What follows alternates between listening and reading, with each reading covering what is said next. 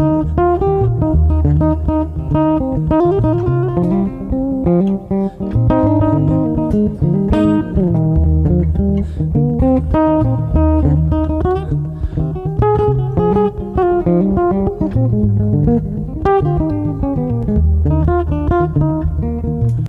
right. Hi, folks. Yannick Gusdala podcast. What's happening? Opening with some music. I dragged all my stuff over here in front of the camera to start shooting, and the last thing that was in the looper was this, I put that in as like a Jose Gonzalez thing. Let me get some right levels here with the voice. Oh, there you go. Voice coming back into focus. There we go. So apparently that was whatever I was working on last with the looper, with this particular setup, and definitely needed to capture a little bit of that for you guys, because that's kind of what happens. I throw the looper, I hit the looper and see, hey, what was I working on, just in case I can't remember, and quite often something comes back at me that sort of reminds me, like, oh yeah, right, I was sort of inspired in that moment, and maybe that wasn't what I was intending to practice today, but maybe that helps me figure out where I left off and sort of my intent a couple of days ago, because I had a bit of a day off. I practiced yesterday, but I wasn't really using the looper or doing any kind of writing or melodic playing. It was just a sort of fundamentals session. Kiddo slept for about an hour and 20 minutes, and I managed to squeeze about an hour of that into practice. So that was spent more like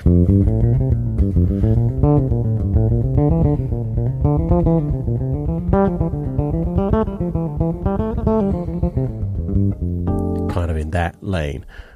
So it's been a couple of days since I heard this, and we have a tune with Bob Reynolds called Hush, and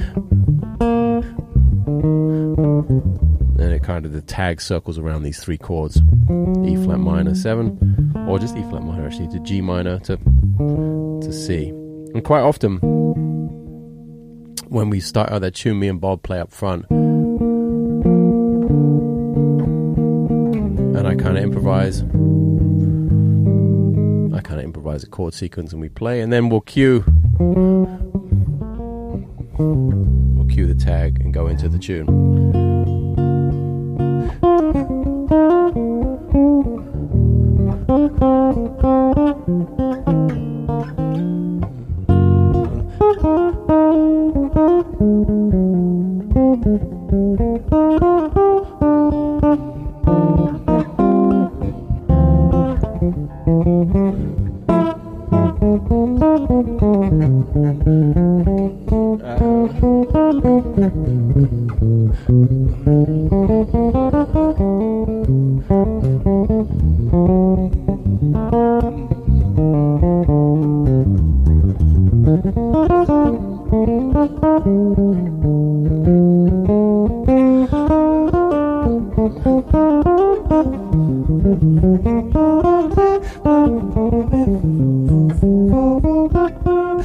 Something like that.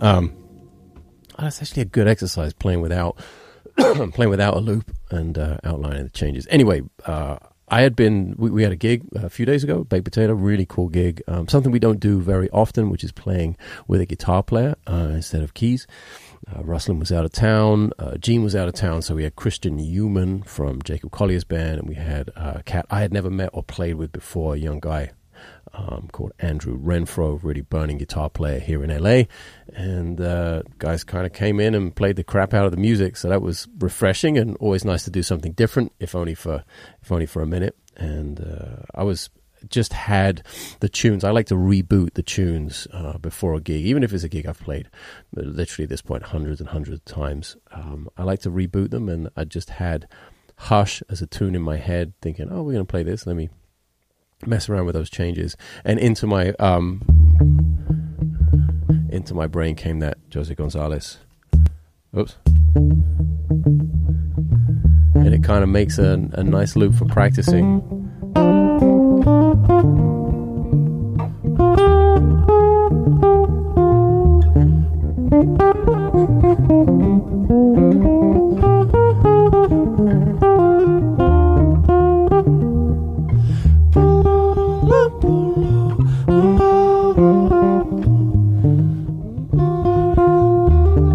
a really nice melody as well, like the original melody. That'll probably get me copyright struck or demonetized or something. But if you don't know it, go check that out. I think it's his most played. Is it Heartbeats? Is that the name of the tune? It's been used in dozens of movies as a soundtrack. It's definitely one of those tunes that can become iconic for a motion picture right away. It fits a lot of moods. And I think that's been in a ton of movies before. So go check that out. I think it's his most played tune on Spotify. And it makes for a really nice loop. Took me a minute to get that.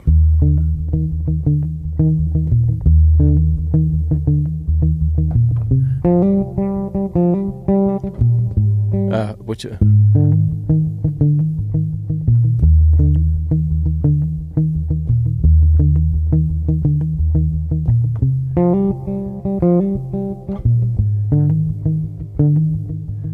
it's actually harder than it sounds to get that coordination going with the right hand, like to play the exact guitar picking part. Took me a minute. That was I think that was the biggest challenge of that, and I think that's why I ended up putting it in the looper.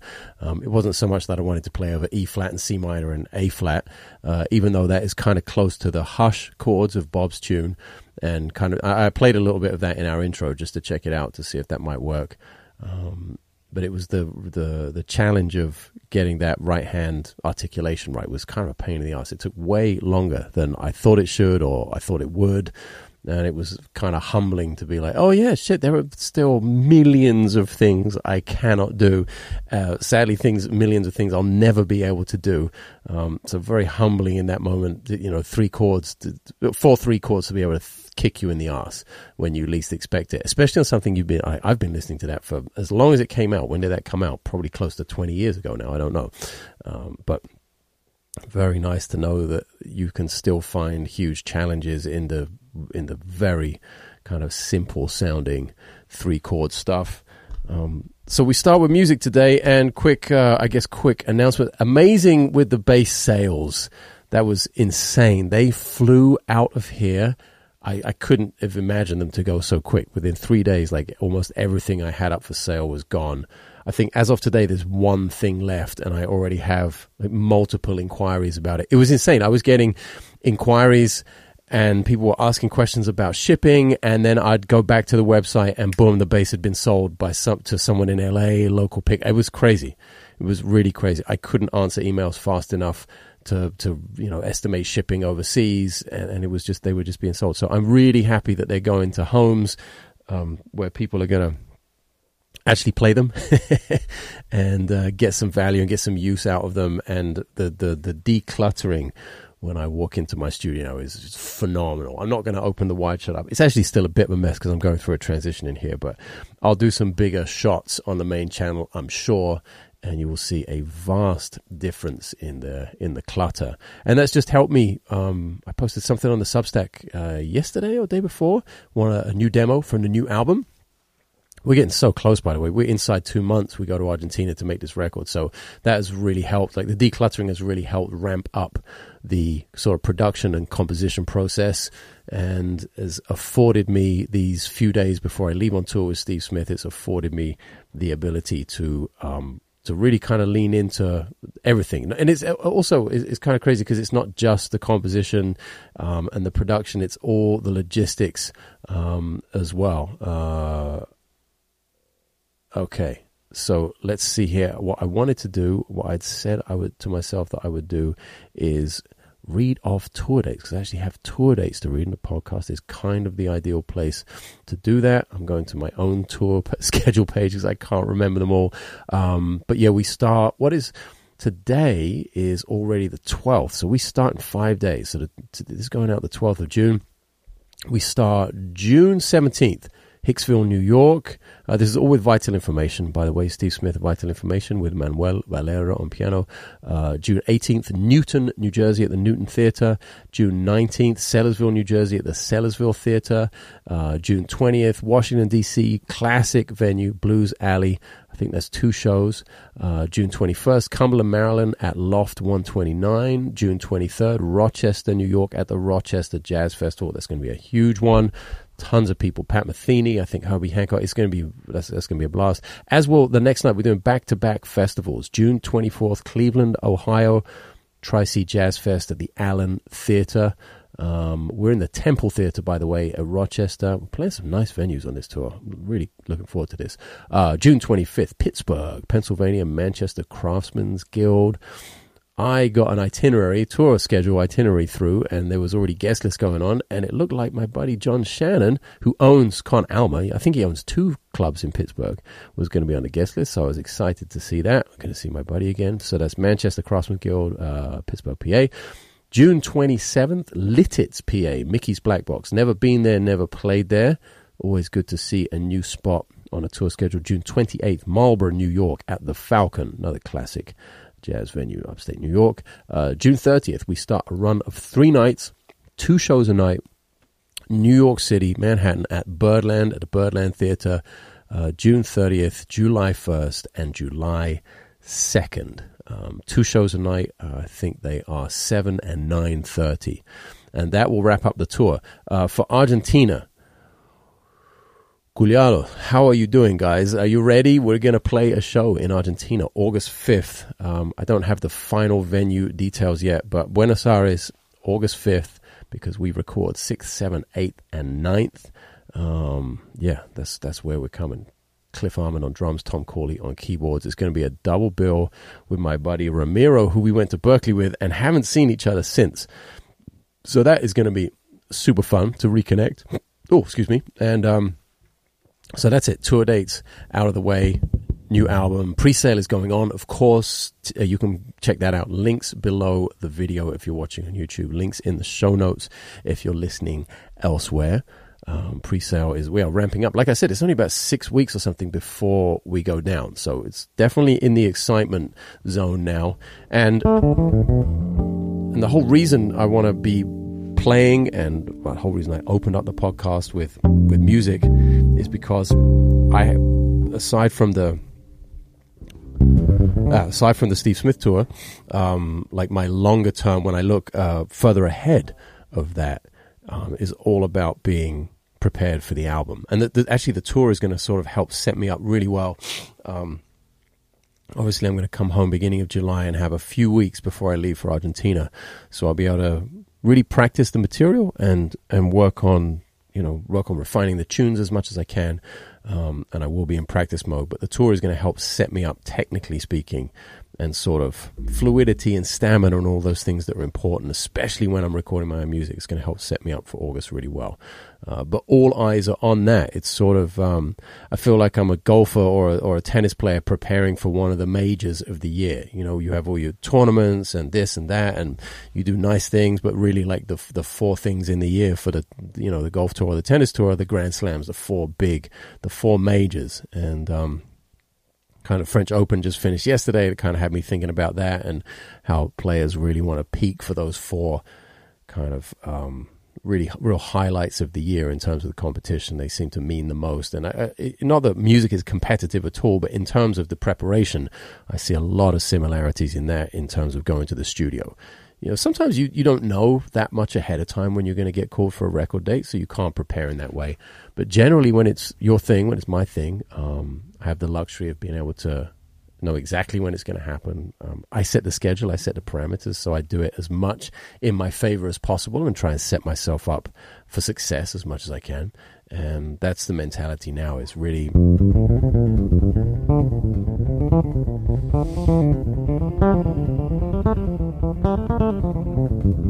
making sure all my fundamentals are so dialed in. So that's just the confidence booster of all confidence boosters, when you don't have to think about the basics.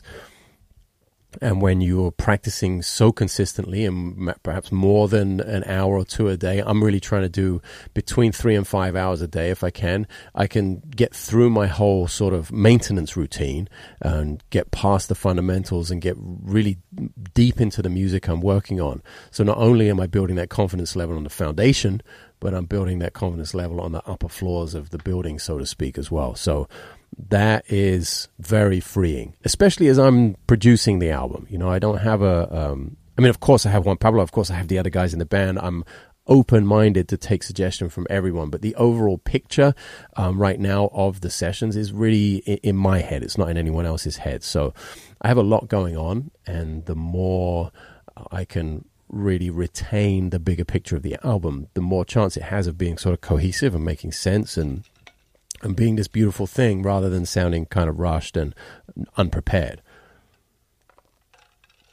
So that is definitely at the forefront of my intent right now, and it's getting used to this getting used to this old instrument again.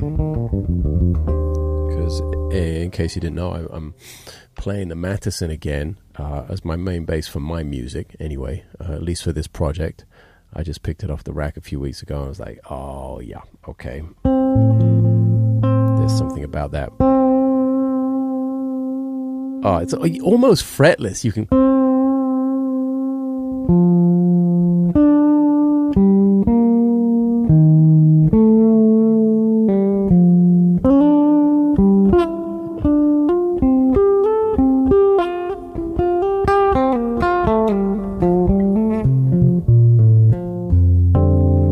I just feel there's so much range in it.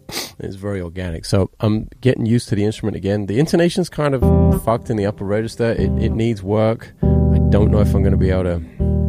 I really want to. I want to spend some time in July, sit down with a luthier and get it set up properly.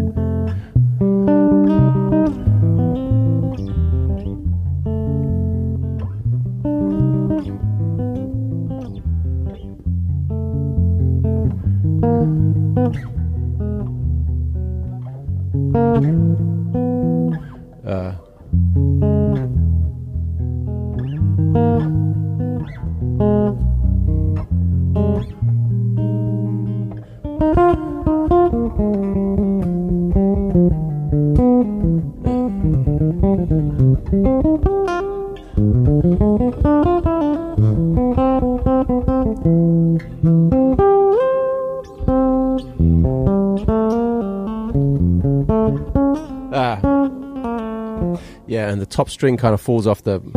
I get that sometimes. It could be my technique a little bit. I have to adjust to it, but also it's the spacing of the strings on the fingerboard. I definitely need to adjust. I think that needs to be adjusted in the bridge, in the saddles maybe. I don't know. There's a lot needs to be done to it. It's still only a prototype after all these years, but it kind of is winning right now. So.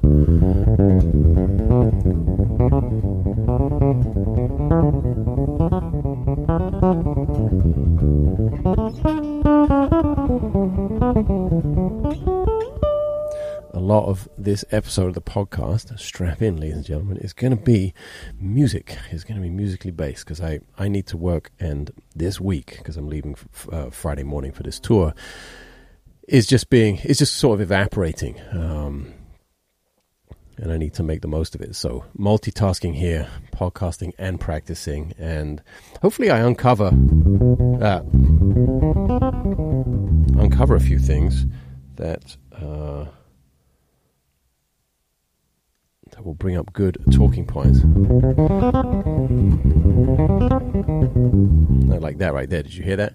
You heard some bad right hand muting. That's better. No fret raps here, motherfuckers. You have one on your right hand. It's called your thumb.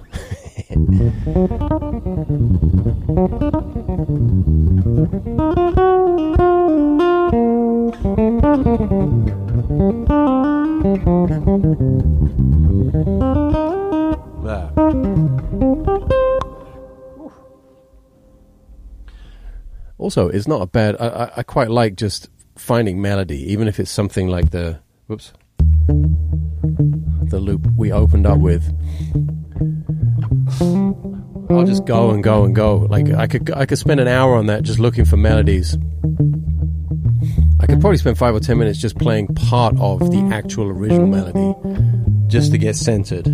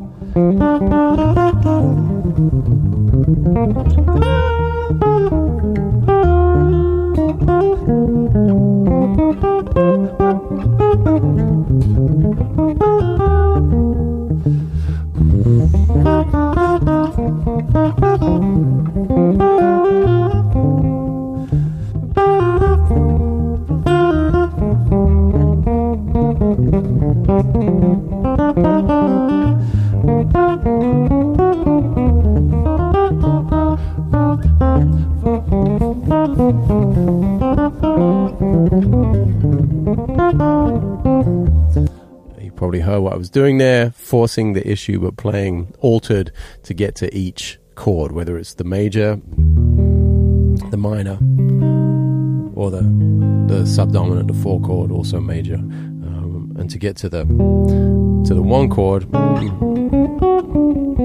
I was just putting a imaginary 5 in there because there are no 5 chords in this, and to get to the 6 chord, 6 minor, playing the same shape, all altered. Except it's kind of just straight classical minor, and then to get to the 4 subdominant,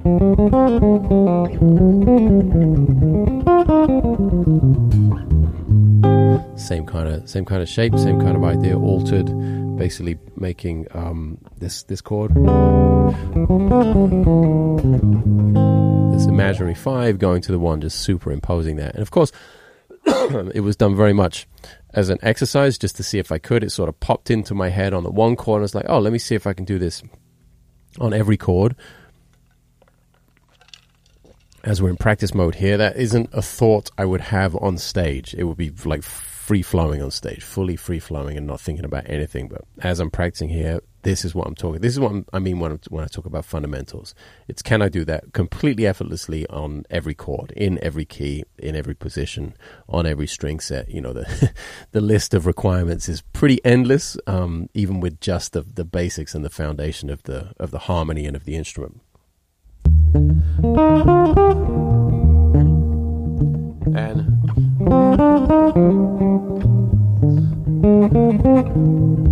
you know, like, can I take a shape and do it diatonically on each chord? So 5 1 2 3, and then 5 1 2 3 on every quality of chord.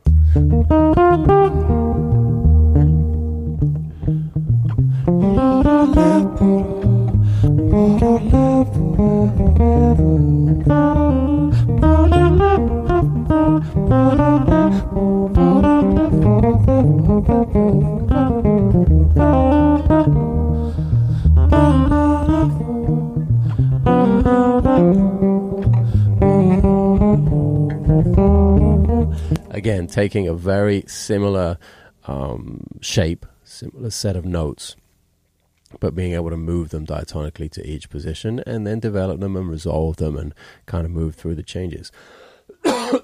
As you can see, I'm sick again, motherfucker. Not horrifically this time, but definitely helps to play more and talk less. But as you can see, I'm not really stepping outside and playing crazy, deep harmonic concepts here at all. It's really just the ability to move the simple things between chord changes, and it's the control of those things that makes it sound kind of cohesive and gives me the ability, the storytelling ability at least anyway.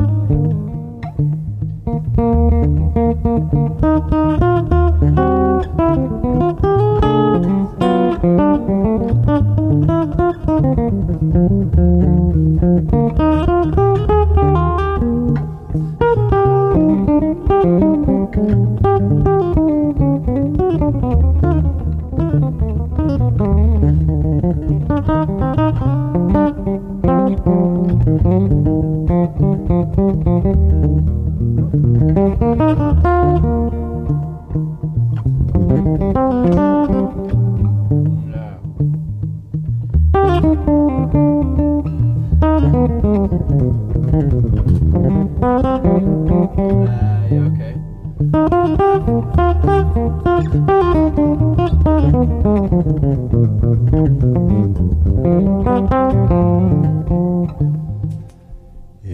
Yeah, and other things I've been practicing coming into focus and trying to force them over to changes just to see what the result is. It's always good to find out, at least for me, it's always good to find out if something works and how it works, and kind of to just repeat that as much as possible. This so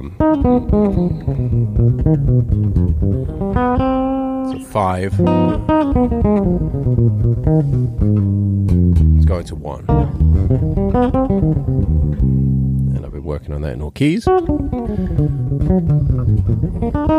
Just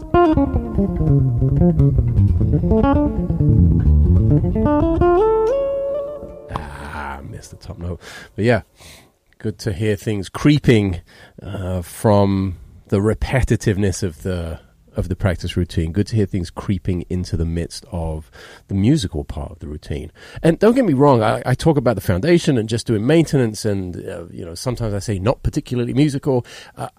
Music is always the focus, and being musical or whatever, however you want to say it, is always the focus. I want to get to music as quickly as possible. It's just when real life kicks in and you have schedules and deadlines and you have things that you really have to work on, and a part of this whole thing is knowing myself, and knowing what my limitations are and what I have to work on the most in order to be in the best condition for the studio. And so that really sort of dictates how much of that foundation and fundamental work I have to do on the real basics. So, and even then, when I'm working on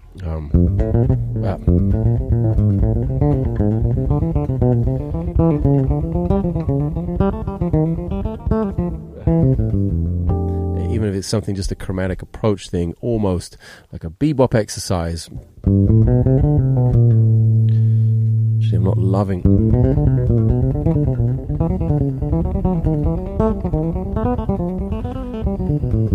Loving the sound here. What's going on? What do I have set up? Actually use an EQ for the first time in a long time, because the pots pots are not trimmed well at all in the electronics on this. Like I said, a lot of issues. That's too much treble. Take the reverb off.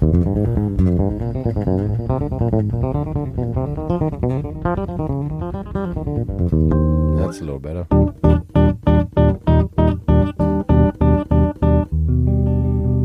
Oh, definitely going to have to work on this intonation.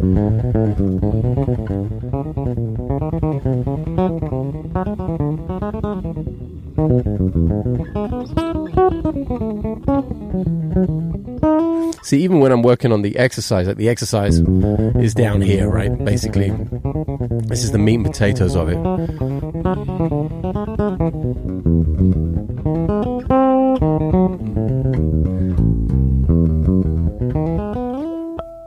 I'm still trying to do some stuff after it that is musical. So even when it's like kind of specifically a foundation session, there's still a ton of exploration going on as well. I know that I need discipline in certain places and I need to take risks in others. And the discipline is just in getting through, spending the right time with the instrument with the right intent. And the risks are not being afraid to go for anything at any time. So there's obviously a balance to be struck there if you want to be productive in both areas. Oh, the old throat's giving out again. So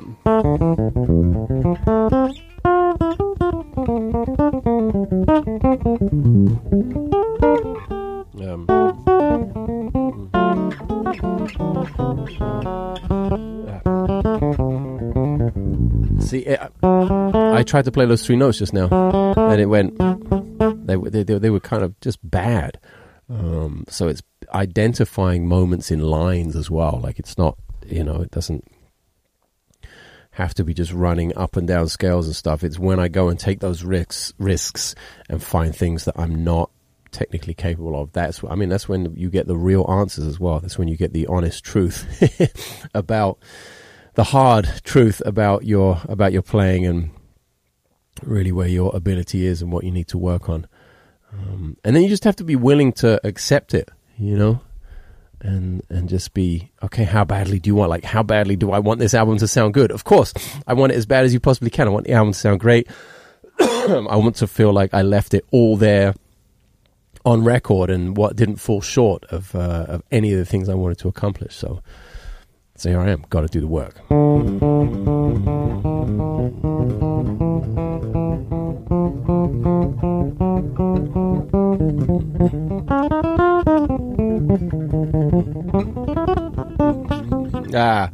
See?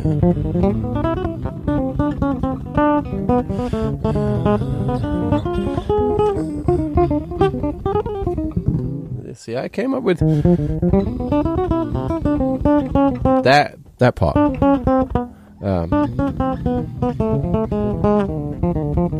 That part sucked the first time I tried it, so then I've got to go. I'm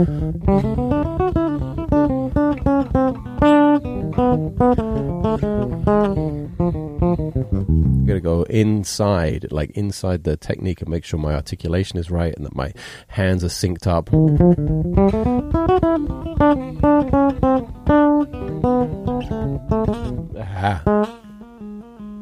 So is that me or is that the bass? It's a combination of both, of course.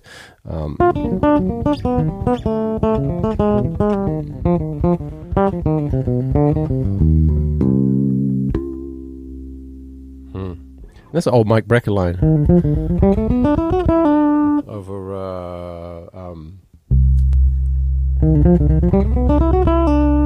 well, probably more like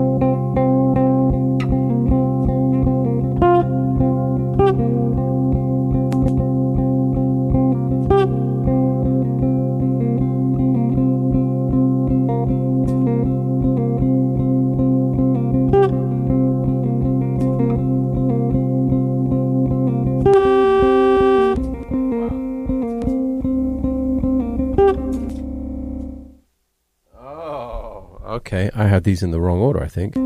Yeah, I thought I was capturing the polysustain as well as the looper, but then, okay, that's a bummer.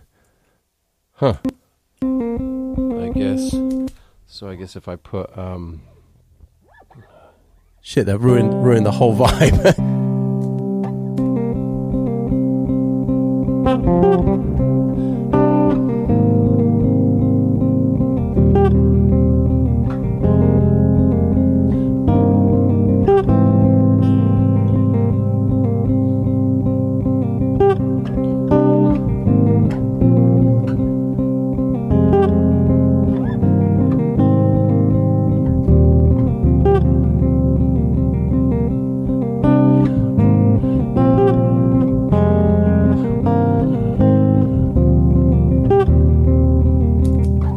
Oh well, I guess I should really sort my presets out here and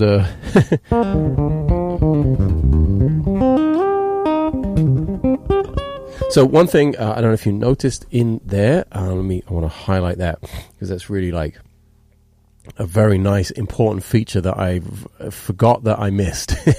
I forgot all about it. I hope you heard I was going for like a lot of different sounds. So I was playing a little bit on the one fingernail I have for false harmonics. I was playing a little bit more and alternating between the first and third finger. So you get really two different.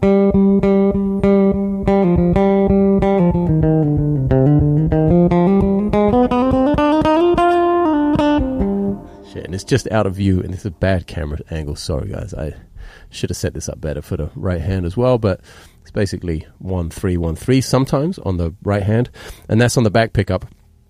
And I was changing to the front pickup.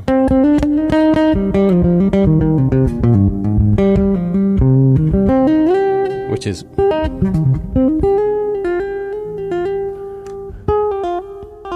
so basically this is the sound between the two. Here's the back, and There's the front. Back. Front. And I got to get used to this again. But basically, I have two knobs. One is just volume. So volume for the front, volume for the back. And it was really nice when I have the back volume all the way up to be able to roll the front volume all the way up and the back volume all the way back to switch between the two. And I just come up with a really natural feeling, a natural movement with the right hand to do that in the middle of playing. I have kind of missed that. So got to get used to that again, and it's a nice way to change the sound really in the middle of anything, and very quickly and very smoothly to and from. So you can be comping more like a P bass sound 1 minute and then be flying up around the neck with a little bit more of a back jazz bass sound or a little bit more projection. And just like that, I think I've reached my limit of being able to speak for today. Really happy to be able to get an episode out, even feeling a bit under the weather. Hope you enjoyed. Please leave comments and questions. It would be great to do some Q&As. Next couple of weeks I'm going to be on the road. Not sure what I'm going to do with the podcast. I will be putting out episodes, just not sure what format they're going to be in, because I don't want to drag all my gear with me around the country. It's just a little too much. So that's it. June 12th, are we now? Yeah. 2023. It's in the bag, and tour starts in 5 days with Steve Smith and Vital Information out in Long Island, New York, and wraps up back in Manhattan at the end of June, beginning of July at Birdland Theatre. All dates are at yannickwisdala.com. Pre-sale for the new album is happening. Links are below. Please check it out, and I'll see you guys on the next one.